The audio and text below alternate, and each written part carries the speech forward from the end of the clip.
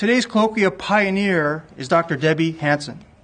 Dr. Hansen earned both her MLIS and PhD degrees from the University of California, her MLIS from UCLA, and her doctorate in history from the University of California at Irvine, where she specialized in 19th century American social and women's history.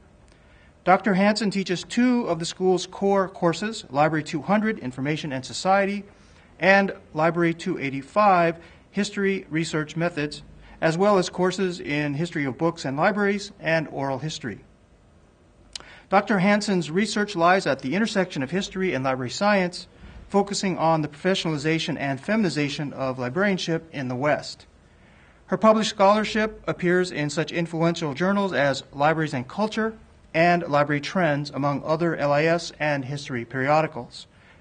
Her most recent publication, A Pioneering and Independent Spirit, The History of San Jose State University's School of Library and Information Science, appeared in 2010 and chronicles how SLIS evolved from a small school library training program established in 1928 into the largest MLIS degree in the world. Today's talk, A Pioneering and Independent Spirit, The Founding of San Jose State School of Library and Information Science, will highlight the school's innovative experimental programming stretching back to the school's founding.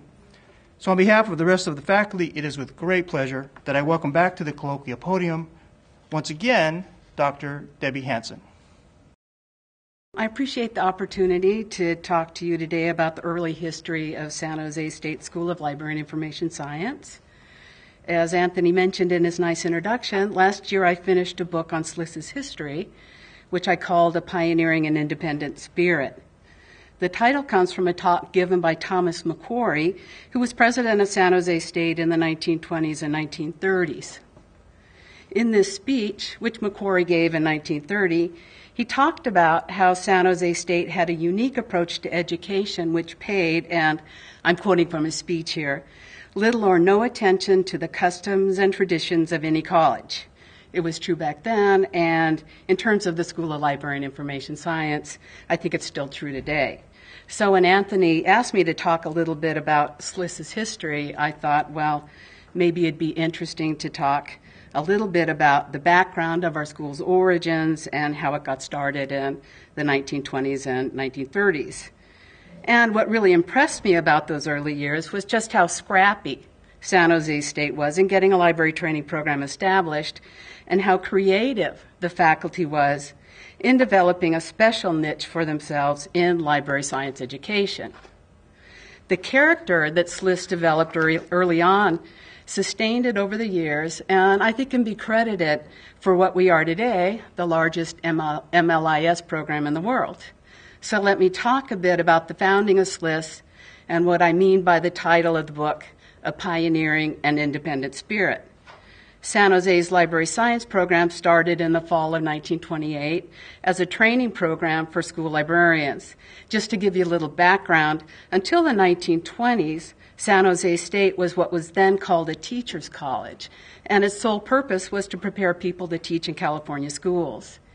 Being a teacher's college, San Jose State offered only education classes, and its graduates earned a teaching credential, not a bachelor's degree.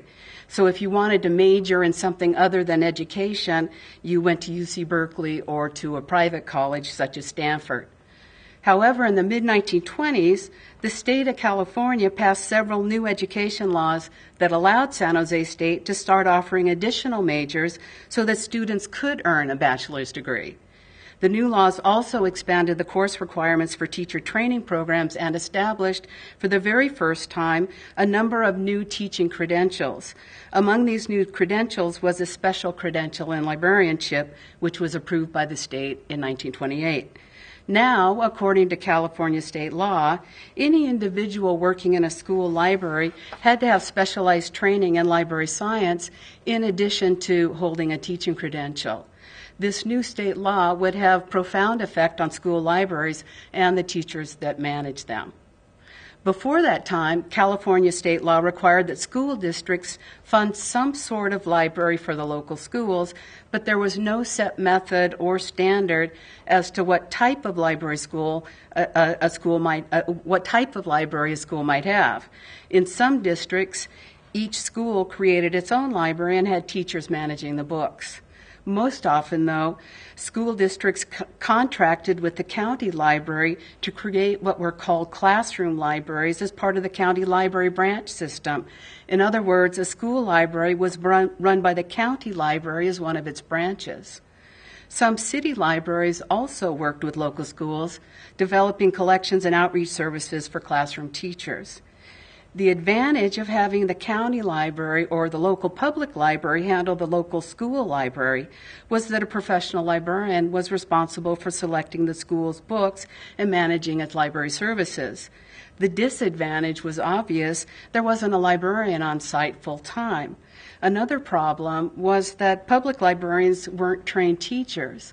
So they maybe knew something about children's books, but they didn't know about school books, and they really didn't know anything about a school's curriculum. So during the 1920s, county and city libraries started to close their school library branches, leaving it to local schools to manage the libraries themselves. Some school districts expected that each teacher would set up his or her own classroom library, putting pressure on teachers to learn about school books and how to manage them. Other districts appointed several teachers to devote 1 or 2 periods a day to managing a separate school library and assisting other teachers with the books in their classes. A few schools hired a teacher to work as a full-time manager of curricular materials, but this last option was very rare. So the revised Education Code of 1928, which I mentioned a few minutes ago, changed all this. As I said, the new law mandated that any teacher working in a school library for more than 2 periods a day must possess both a teaching credential and a special credential in school librarianship. This meant that schools had to scramble to find qualified teacher librarians to work in their school library. And of course, this was San Jose State's opportunity to start up its library training program. Now, it's clear from the archival record that San Jose State knew that this change in school library management was coming about before it became law in 1928.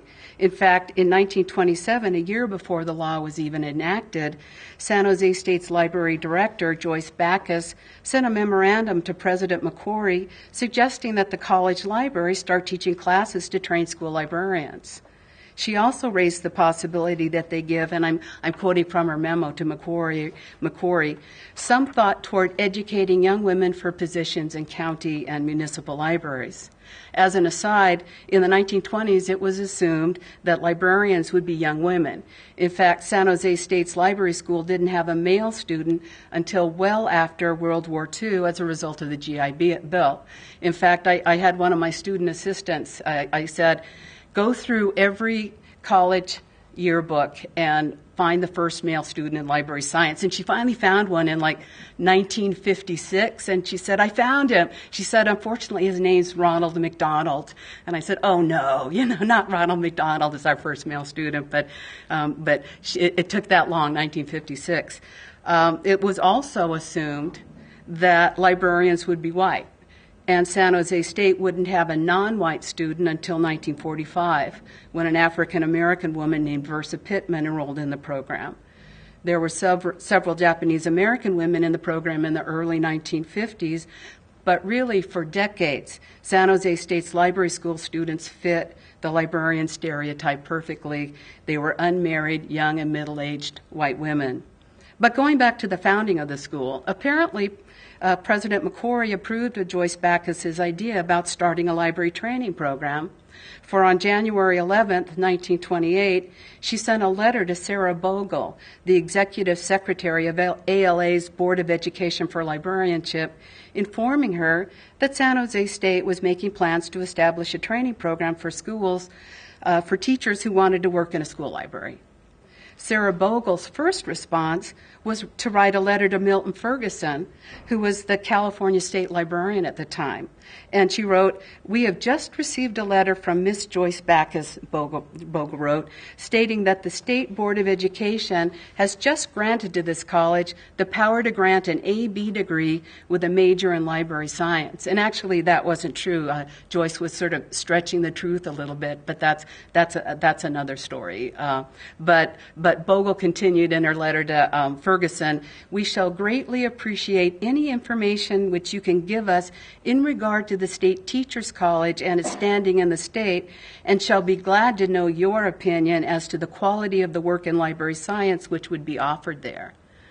Ferguson wrote back right away and said that Joyce Backus had already contacted him, and that in fact he had suggested that Backus contact ALA to learn more about accreditation standards.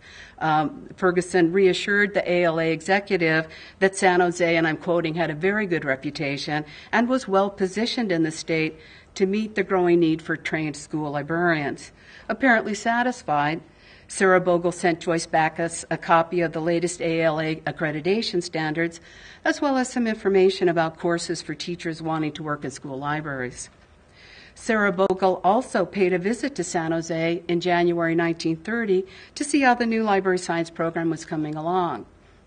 While there, she met with President McQuarrie, California State Superintendent of Education Vierling Kersey, and several other key faculty members. Although the meetings went well, there was an unfortunate incident that caused strain in Bogle's relationship with San Jose State. What happened was that the San Jose Mercury ran a story about Bogle's visit to San Jose and reported that ALA was quite impressed with the college's new library science program. The proper training, and somehow when I think of Sarah Bogle, and when you look at her picture, maybe you'll see what I mean. I always think of Julia Child. So hear this in Julia Child's voice. But the proper training in the course is an important one, the Mercury quoted Bogle is saying, and the methods used in San Jose will not only be copied by other schools in California, but throughout the United States. Unfortunately, Bogle had never spoken to this reporter, and she became quite huffy over the whole thing. She sent a telegram to the Mercury's editor insisting that her praise for San Jose State's library school be retracted. She also contacted President McQuarrie about what she called the false interview that was reported in the Mercury, commenting, "I felt sure you'd want to correct the matter." According to Joyce Backus, McQuarrie didn't bother. Now, unfortunately for San Jose State, the relationship between McQuarrie and Bogle remained tense thereafter. In fact, McQuarrie refused to allow San Jose State to apply for ALA accreditation as long as he remained president of the college. His attitude was that San Jose State was responsible to the California Department of Education only, and that an out-of-state professional association like ALA had no authority over the school's curriculum. So as a result, San Jose State's library science program could not formally seek ALA accreditation until McQuarrie had retired, which didn't happen until 1952. Think about it. McQuarrie became president in the mid-1920s, and he was president of the university until 1952. And by that time, ALA wasn't accrediting programs for school librarians, and San Jose State persisted for several decades in just training school librarians, and then allowing people who had that wanted to work in public libraries use their school library training to get a job in a public library. But essentially, we were a school library training program, and ALA didn't accredit programs that only train school librarians.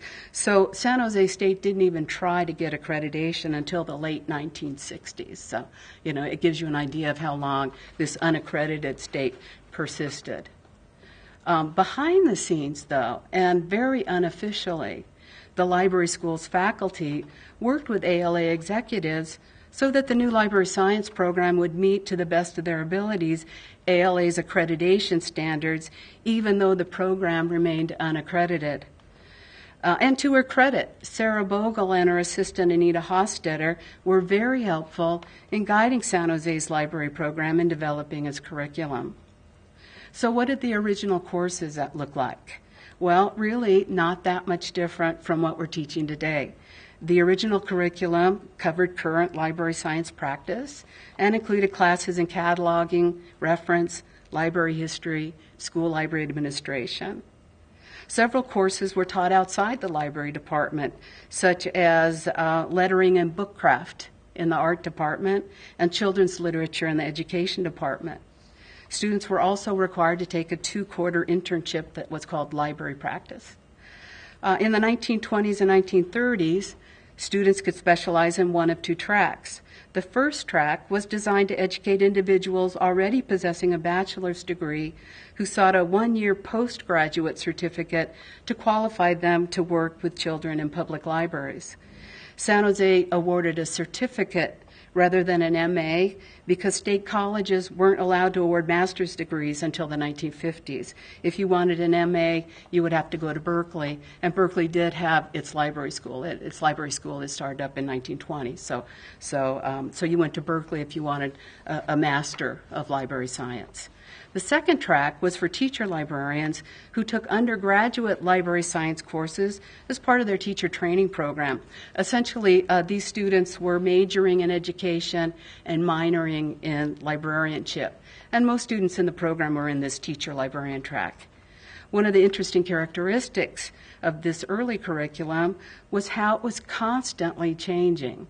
And again, not unlike our curriculum today. In the 1930s, many new classes were added dealing with school library administration and book selection. At one point, there were probably 8 to 10 different courses that dealt with book selection in a particular topic. I mean, the focus was books and book selection. In the 1940s, San Jose added courses dealing with public libraries, while the focus of the 1950s was the development of new classes in educational technology. And one of my favorite classes and innovations that they had in the 1950s was San Jose's use of closed-circuit TV. And the university built a television link between the campus and several nearby high schools. And so library science students could watch the live goings-on in a school library as part of their classroom experience. And it's sort of like reality-based library science education. And I can't even imagine, what they were watching as they sat in their class and spied on these kids in the high school libraries. Another important feature of San Jose's early library science program was its interest in non-traditional scheduling and distance education. During its first year of operation, the library school offered summer school classes for, and I'm quoting from the summer school bulletin, experienced teachers, librarians, and others interested in school or children's library work.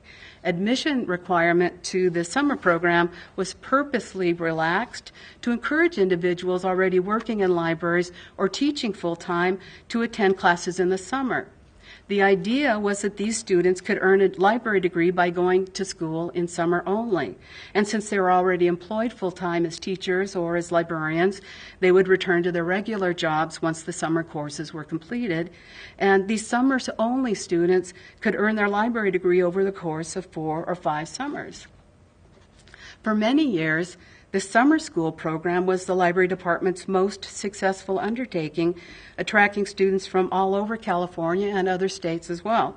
For example, 12 students enrolled in the regular library science program during its first year of operation, which was 1928-1929.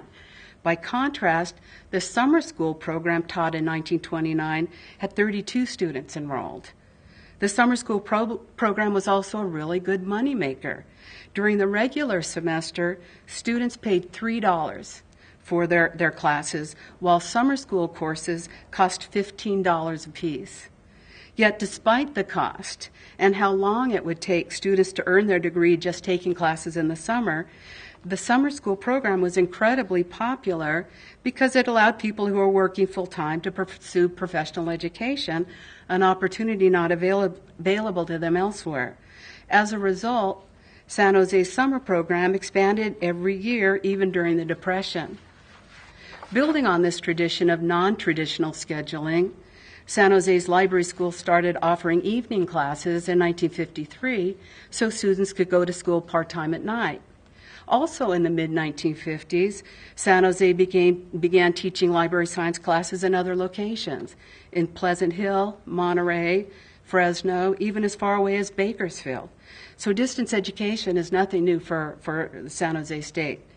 Another huge benefit of San Jose State summer school program was its ability to bring in eminent librarians and educators to teach courses. Since the focus of San Jose's curriculum was school libraries and work with children in public libraries, the most notable summer school instructors were children's authors and children's librarians. Some of the more famous included Wilhelmina Harper, who was a prolific children's author in the 1930s and 1940s, and she taught for SLIS during its very first summer school session in 1929. Flora Bell Luddington, and I'm sure you're thinking Wilhelmina, Flora Bell, but we're talking librarians 1930s, so that's our population group. Flora Bell Luddington taught summer school for SLIS in the early 1930s. At the time, she was a librarian at Mills College, and in 1938, 1939, she chaired the ALA Code of Ethics Committee, which established the first ethics codes. Ethic code for librarians. She also was president of ALA in the 1950s and was very well known for her support of intellectual freedom during the McCarthy era. Probably our most famous instructor was Doris Gates, and she, again, was a well-known author of children's books in the 1940s and 1950s. Gates won the Newbery Award for Blue Willow in 1940, which was when she was teaching for San Jose State. I haven't really said much about SLIS's regular faculty or its students, so you'll just have to take my word for it that they're an interesting group, and some became quite eminent in their fields. Probably our most illustrious graduate was Ethel Crockett, who was California State Librarian from 1972 to 1980. But San Jose State's library science program was never really about fame and prestige.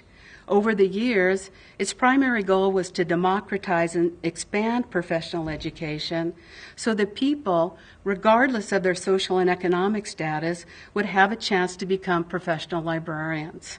SLIS's willingness to experiment with non-traditional scheduling and diverse settings, as well as its interest in using the latest technologies, allowed the school to survive and prosper even during hard financial times such as we're experiencing today.